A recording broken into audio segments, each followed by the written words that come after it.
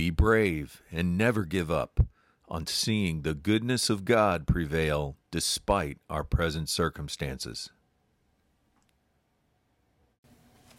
Top of the morning to you. When we think of God's goodness with the mind of love and a firm determination to get to know God better, we discover that God's goodness is now available right here in the land of the living, according to David in Psalm 27, 13 through 14. In this scripture, David wonders out loud, what would it have been like for me to have not believed that I would see the Lord's goodness in the land of the living? Goodness is defined as the best of anything, divine glory, joy, prosperity, and blessing. David encourages us in this same scripture that we can see God's goodness too if we only believe by waiting for it, hoping in it, and expecting it despite what we see around us.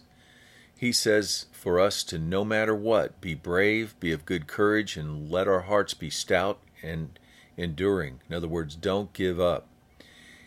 He gives more specifics of God's goodness, which is available to us as well when we make the Lord our shepherd in Psalm 23.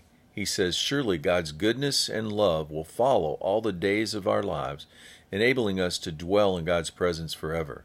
Verses 1 through 5 testified of what God's goodness looks like based on David's personal testimony.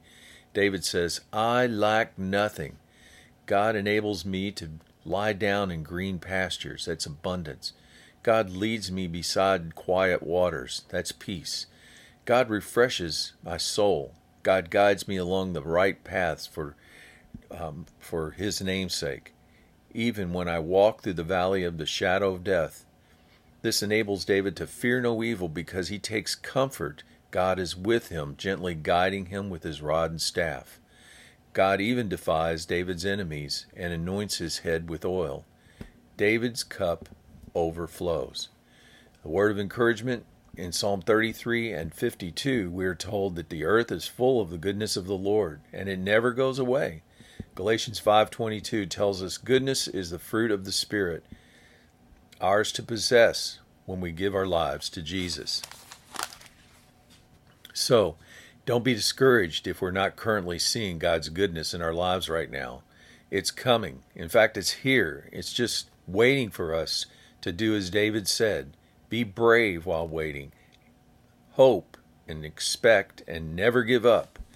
And may the goodness of the Lord lead us to repentance. Romans 2, verse 4. Have a great day.